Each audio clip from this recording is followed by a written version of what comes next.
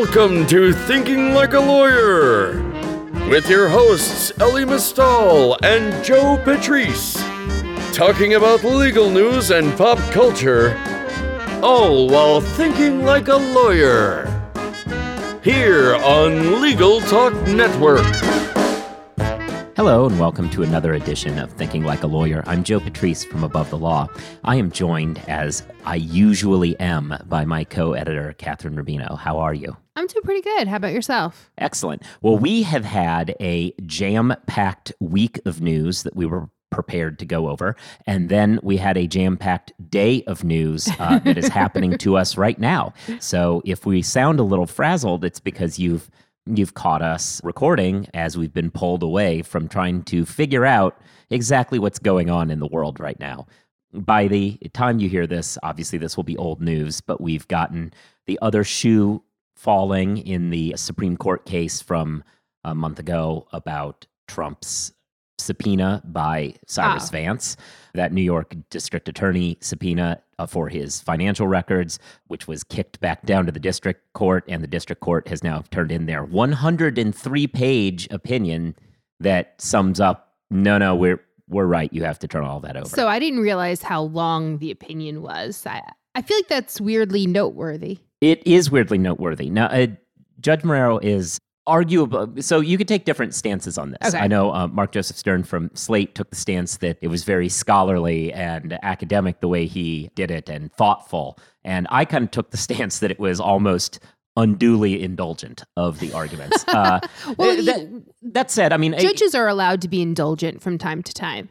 Obviously, this is a case involving the President of the United States, so Sure. That is an issue, and it's a case that is going to be highly scrutinized. I get that, and obviously I'd rather have a judge do that than to ignore paragraph, arguments sure. that are being made, which is certainly something we've been seeing and writing about regarding the California bar exam, for instance. That said, the claim, well, this can't be a valid request because it requests the same things that Congress requested. And if Congress requested them for impeachment purposes, then it can't be the same thing as a criminal hearing in New York. And the judge making the claim, no, your tax records could prove multiple things, Yeah, I mean, it's was not pages of citations and analysis. Well, I mean, part of me wants to just, sort of stand up and clap because, just because somebody advances a silly argument doesn't mean it shouldn't be dealt with in full, right? Obviously, I would say obviously that it does, a tax record reflects many different things and can be used for lots of different things in a bunch of different proceedings. There's lots of information there. I think that's a pretty obvious point, but if you're going to make it, the judge is pretty clear that he's gonna have an answer. Yeah, very interesting opinion. Obviously, this sets us up for the Second Circuit to be asked what's going on, from which they will awake from a slumber and go, didn't we already do this? And then it's like Groundhog's Day up there. Then a potential return to the Supreme Court, though it seems as though that would be a fruitless endeavor, given that it was a 7-2 opinion the first time, which, while they didn't rule explicitly on this application of the various allegations to these standards, it's hard to, considering they could have summarily accepted Marrero's original decision, the fact that they sent it back down suggests that they were tacitly admitting that they already agree with all this. So at best, I think all that he can hope for is that they set it for a perfunctory hearing after the election, but that may not be. But we are getting pretty close to a point timing-wise where this information may not be released before the election. It seems pretty unlikely. And obviously, and one of the arguments made in the opinion is this is not going to be released per se. Grand jury testimony is stuff that you can't get your hands on. It's a crime to release it. So this is information that will stay with the grand jury. And, we will never know what's in any of this unless, of course, the grand jury finds that there was some sort of criminal activity involved. So, dun, dun, dun. So that seems like a pretty So we big will if. inevitably see what's in all of this. So that's going on. There's been some other criminal stuff going on. Meanwhile, Steve Bannon, we should have a breaking news thing, although it won't be breaking by then. Yeah. Steve Bannon was arrested today, arrested by the Postal Service, a much maligned service lately, as they've been also under lauded, attack. depends on, I guess a lauded attack. Which side you're on. I wasn't really saying maligned as in blamed, but you're right. That is what that sounds like. I meant maligned as in they've been kicked around. Sure. A service that's had some issues lately, they managed to arrest Steve Bannon because, and this is, well, we'll get into this in a second. Okay. Let's get into we started with the post office. Let's finish out the post office stuff. Why is the post office arresting folks? Fair enough. The post office has inspectors. They have a internal law enforcement wing. This is a fraud case that deals with mail fraud, which is the sort of thing that could happen. But the reason that they're doing it is actually one of the underappreciated elements of this that I think is very important. Why do you think the post office is doing this? Some good PR? I mean, yeah. Well, no. Certainly what it feels like. It certainly appears as though the reason why the Attorney General was trying to fire the U.S. Attorney of the Southern District of New York was probably to kill this particular investigation. And it survived largely because the move was made to turn over the investigation to turn over the office to his deputy. And so that continued as Audrey Strauss took over, I believe. At which point, then we didn't know what the investigation was. And now this little wrinkle of it being the post office is interesting because you would normally do this through the local FBI office. Sure. However, we learned from the impeachment hearings that as well as some of the fallout from the Comey firing, that the Southern District of New York FBI office is the office that was dubbed in internal emails, Trumpland, and the office that was considered responsible for the kind of backdoor investigation of Hillary the week before the election that ultimately resulted in Comey getting fired. And so it's viewed as a Trump-friendly leak fest. And so they wanted to.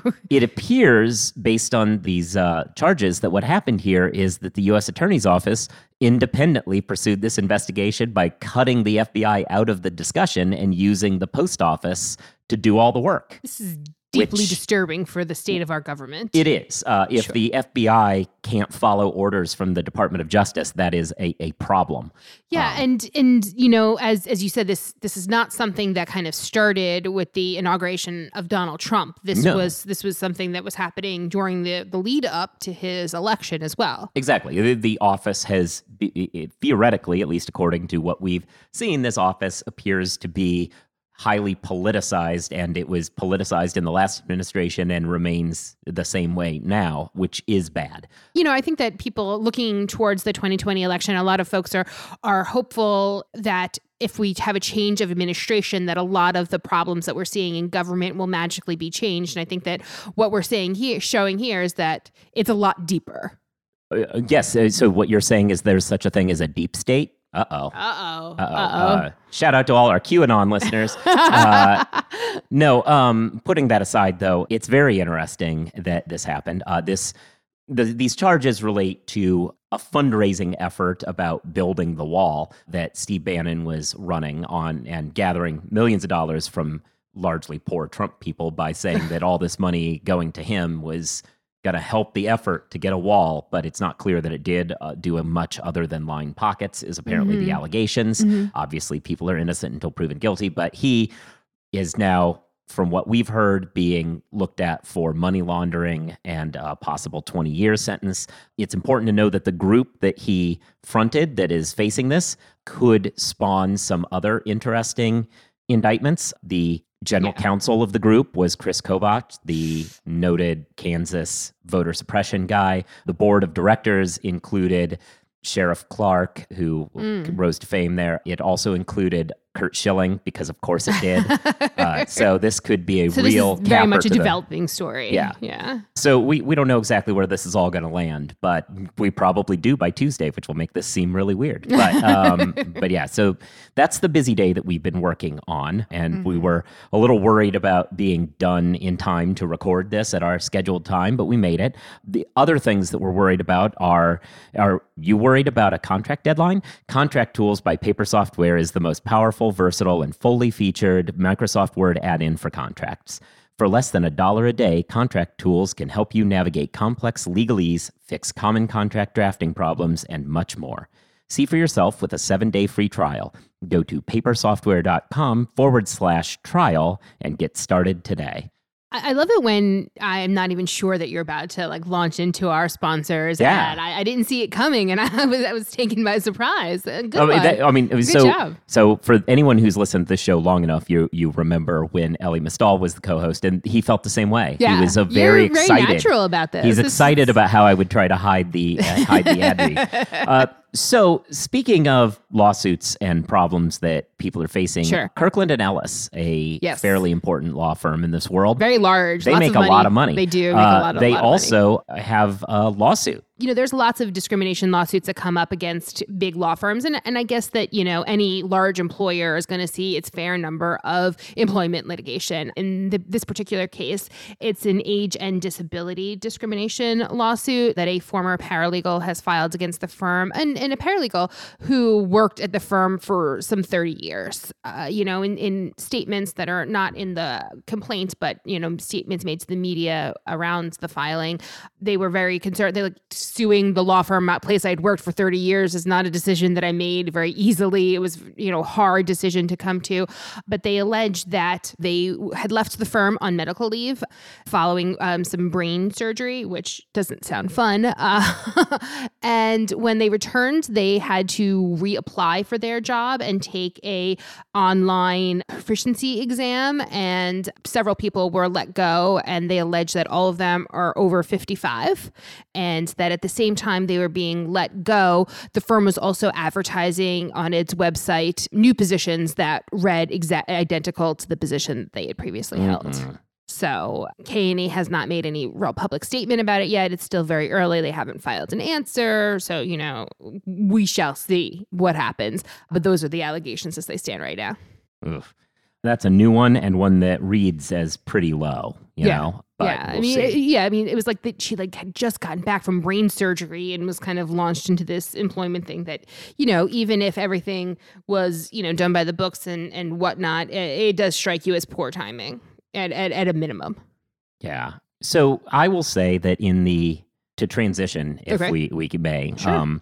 the phrase so you have relatives who are English. I do. And I do. the My brother-in-law. Yeah. And so in England, certain terms that we use here have different meanings. Sure, that is true. Sure, like- a jumper is a sweater. Sure, yeah. Sure. An elevator is a lift. Sure, there. Yeah, sure. you know. I'm fascinated to know where this is going. Well, like normally, if you're making fun of somebody or having some fun at their expense, Having a laugh. No, there's having a laugh. But I was saying like taking a piss on people. There's also there's also getting drunk is getting pissed. So sometimes though these things have the same meaning, which would be in the UK they took an ethics exam for lawyers, which is similar to our MPRE, like we are in this country, though apparently slightly more successfully than we are. They had an online administration of the exam with remote proctors, and these remote proctors would not let people get up from their desks or even look away from the computer camera.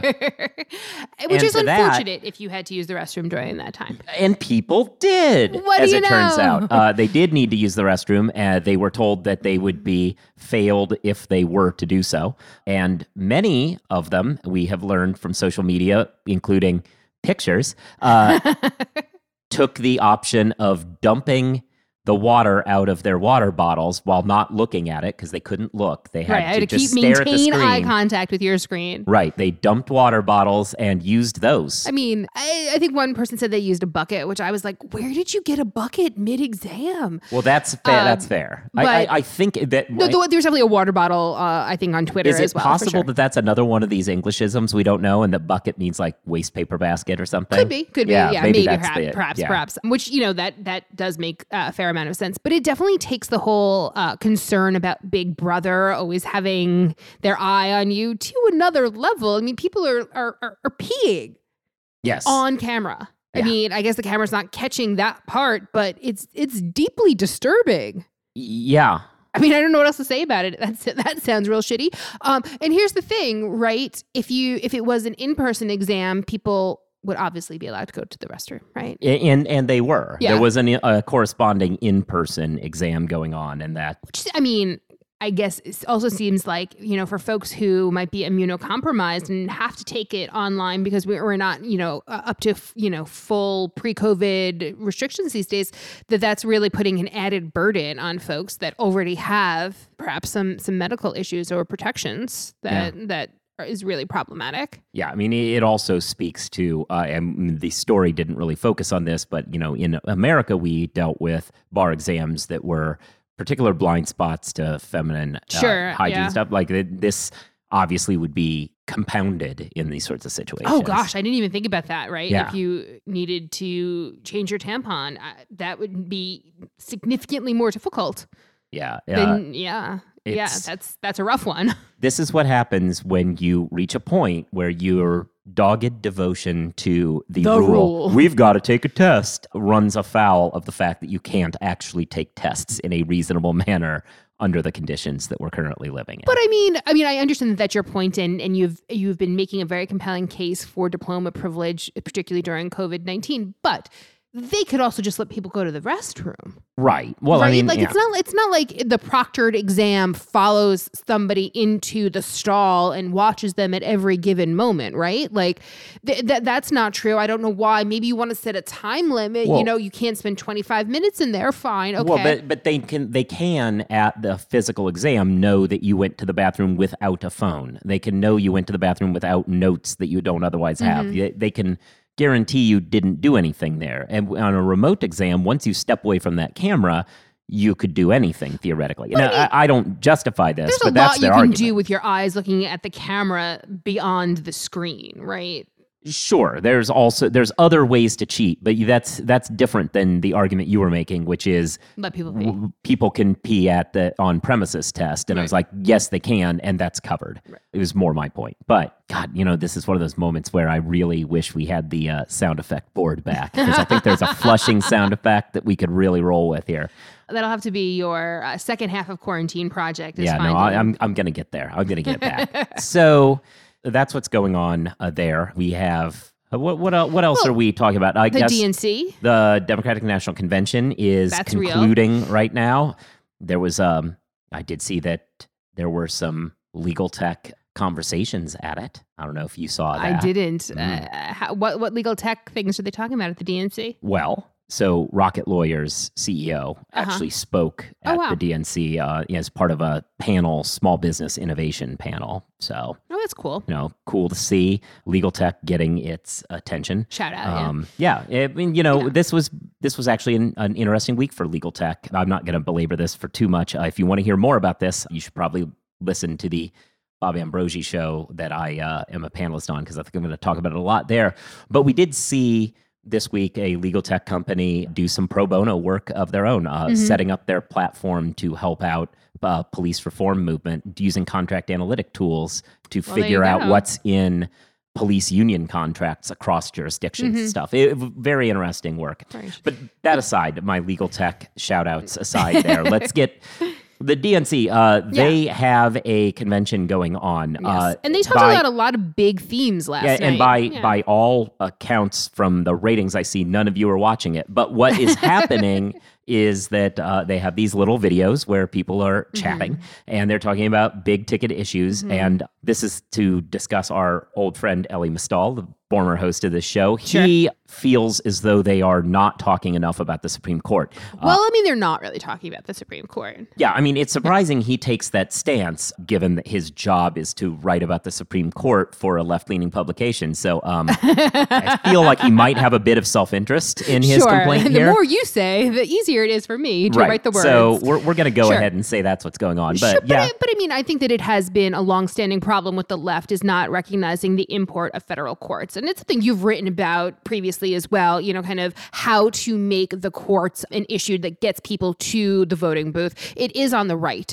The right wing is able to utilize the Supreme Court, particularly in the area of abortion and female reproductive health, in order to get people out and to vote, even regardless of their particular feelings for a candidate.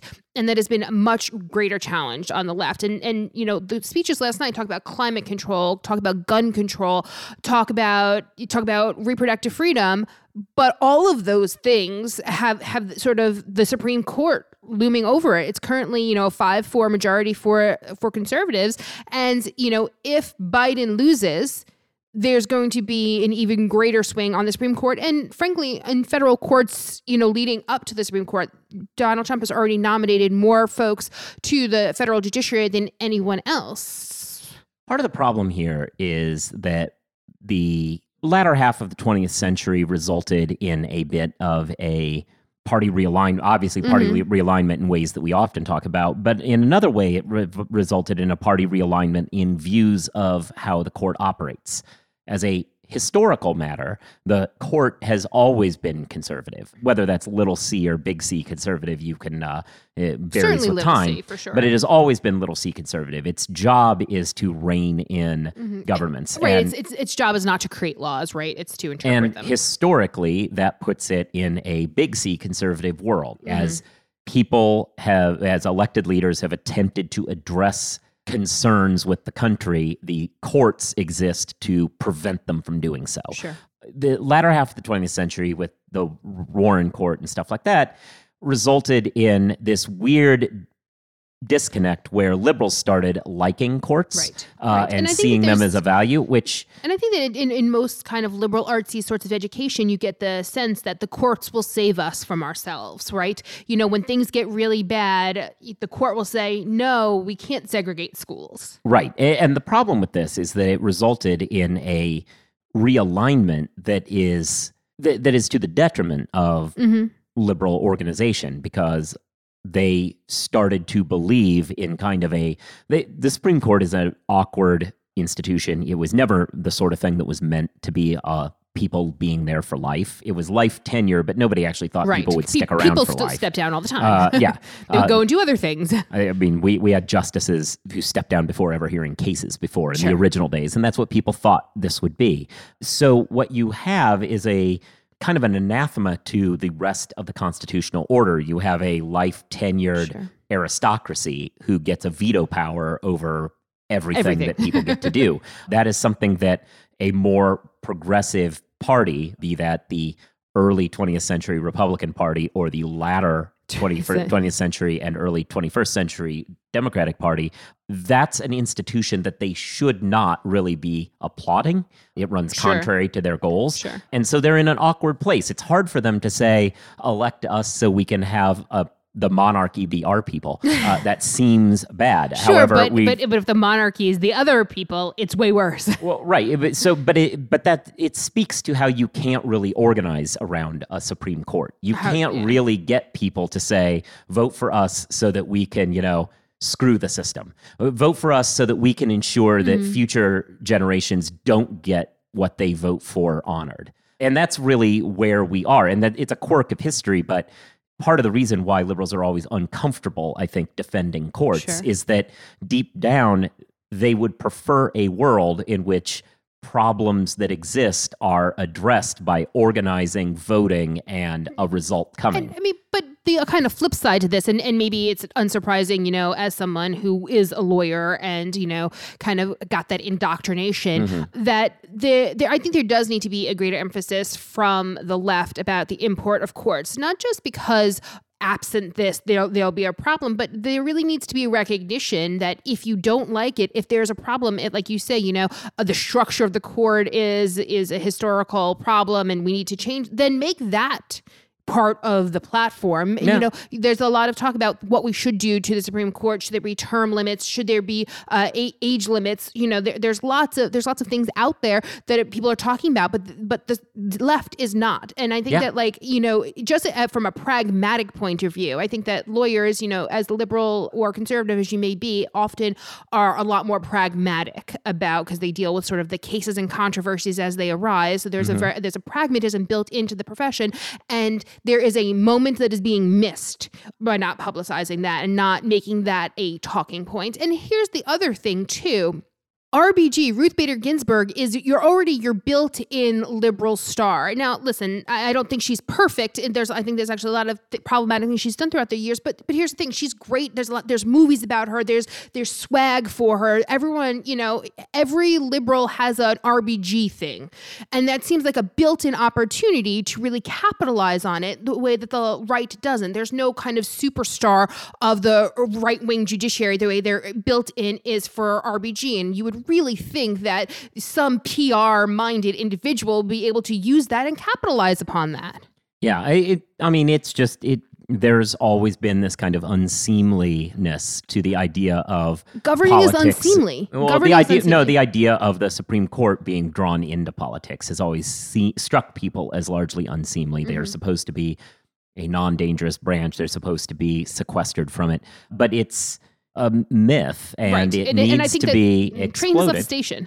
So years ago, I actually I was at an event, and I made the point that I thought that Ted Cruz had said something about the importance of making some term limit push. Right. As a conservative, he thought that we needed term limits on the Supreme Court. Now, his argument at the time was very much guided by the idea that the Republicans would not win in 2016 and so on. But this was a couple years before this, I think 2014, but he was seeing it in the distance. And I made the point that this is where Democrats should move. Right. They should run, not walk, to forging an alliance with Ted Cruz and getting a term limit system in place, which there are constitutional questions. There are also arguments that have been advanced by folks like Larry Tribe that there are ways where the Supreme Court would largely mimic circuit courts, where people would be allowed to be Supreme Court justices forever, but once they reach senior status, they would leave the active panel. They could be involved to cover recusals and stuff like that. Sure. But that sort of a world is something that was being talked about, and I said we should run, not walk toward that. And at the time, given that everyone assumed that Democrats were going to win for re-election, and it was going to go on for at least 4, maybe not another 8 years. I was more or less laughed out of the room by, I was at a liberal conference by all these people saying, no, what are you talking about? We're going to own the courts forever. And I was like, see, you shouldn't try to own things. Well, I think that's definitely true. And I think this also is very much a parallel, is kind of, well, maybe not a parallel, but, as much as you say that, advancing this kind of lowercase c institution as a liberal ideal is questionable and problematic. There's the other thing that sort of happened in modern left-wing political circles, which is kind of the advancement of elitism, right? Is that, it's not good enough to just be smart on your, being a hard worker. You have to have gone to the right schooling and have the right education, and sort of the advancement of the elitism that has gone hand in hand with kind of left-wing politics as such as they currently exist. But I also think that the Supreme Court plays into that affinity for elitism, right? There's only 3 law schools represented on the Supreme Court, and even in a world where there's a more educational diversity on the Supreme Court, there's still a barrier, right? Because you have to have gone to college, you have to have gone to law school, you have to kind of hit these educational tallies in your column, and I think that really is something that is very appealing towards the elitism that has grown up and become a hallmark of the modern Democratic Party. Yeah, the technocratic elitism, which I mean, there's some of us who would suggest that was part and parcel of the downfall in 2016. Sure. A heavy reliance on it. And you're right, the Supreme Court, to the extent it is an icon among liberal circles, even though they don't talk about it at things, it is very much we want to rule that forever so that the smart people can stop the rabble. And it's a very old school. Smart people will fundamentally be more liberal. It's an old school federalist worldview, which seems out of step. There's an argument to be had that the realignment. There's a reason why Hamilton is like the number one show on Disney Plus right now, right? and loved by that community. I think that exact. Yeah, I think there's something to be said for the realignment that took place in the aftermath of the civil rights movement.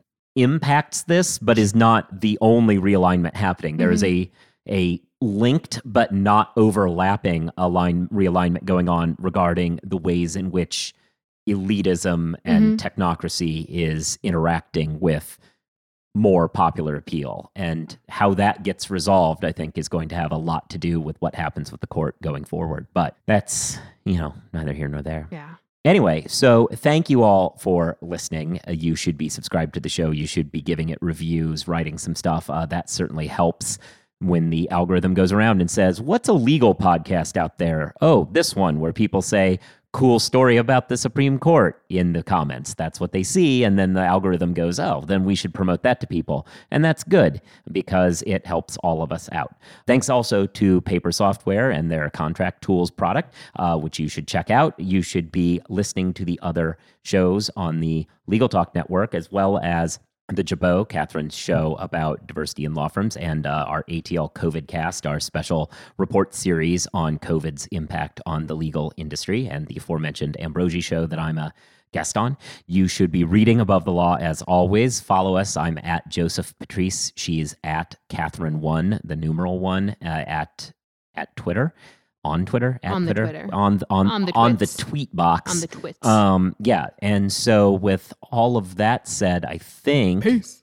Yeah, I think we're done. It just feels like there's something else I'm supposed to say, but I've forgotten what it is. Whatever it is, those of you who usually listen this late in the show, you know what it is, so it's fine.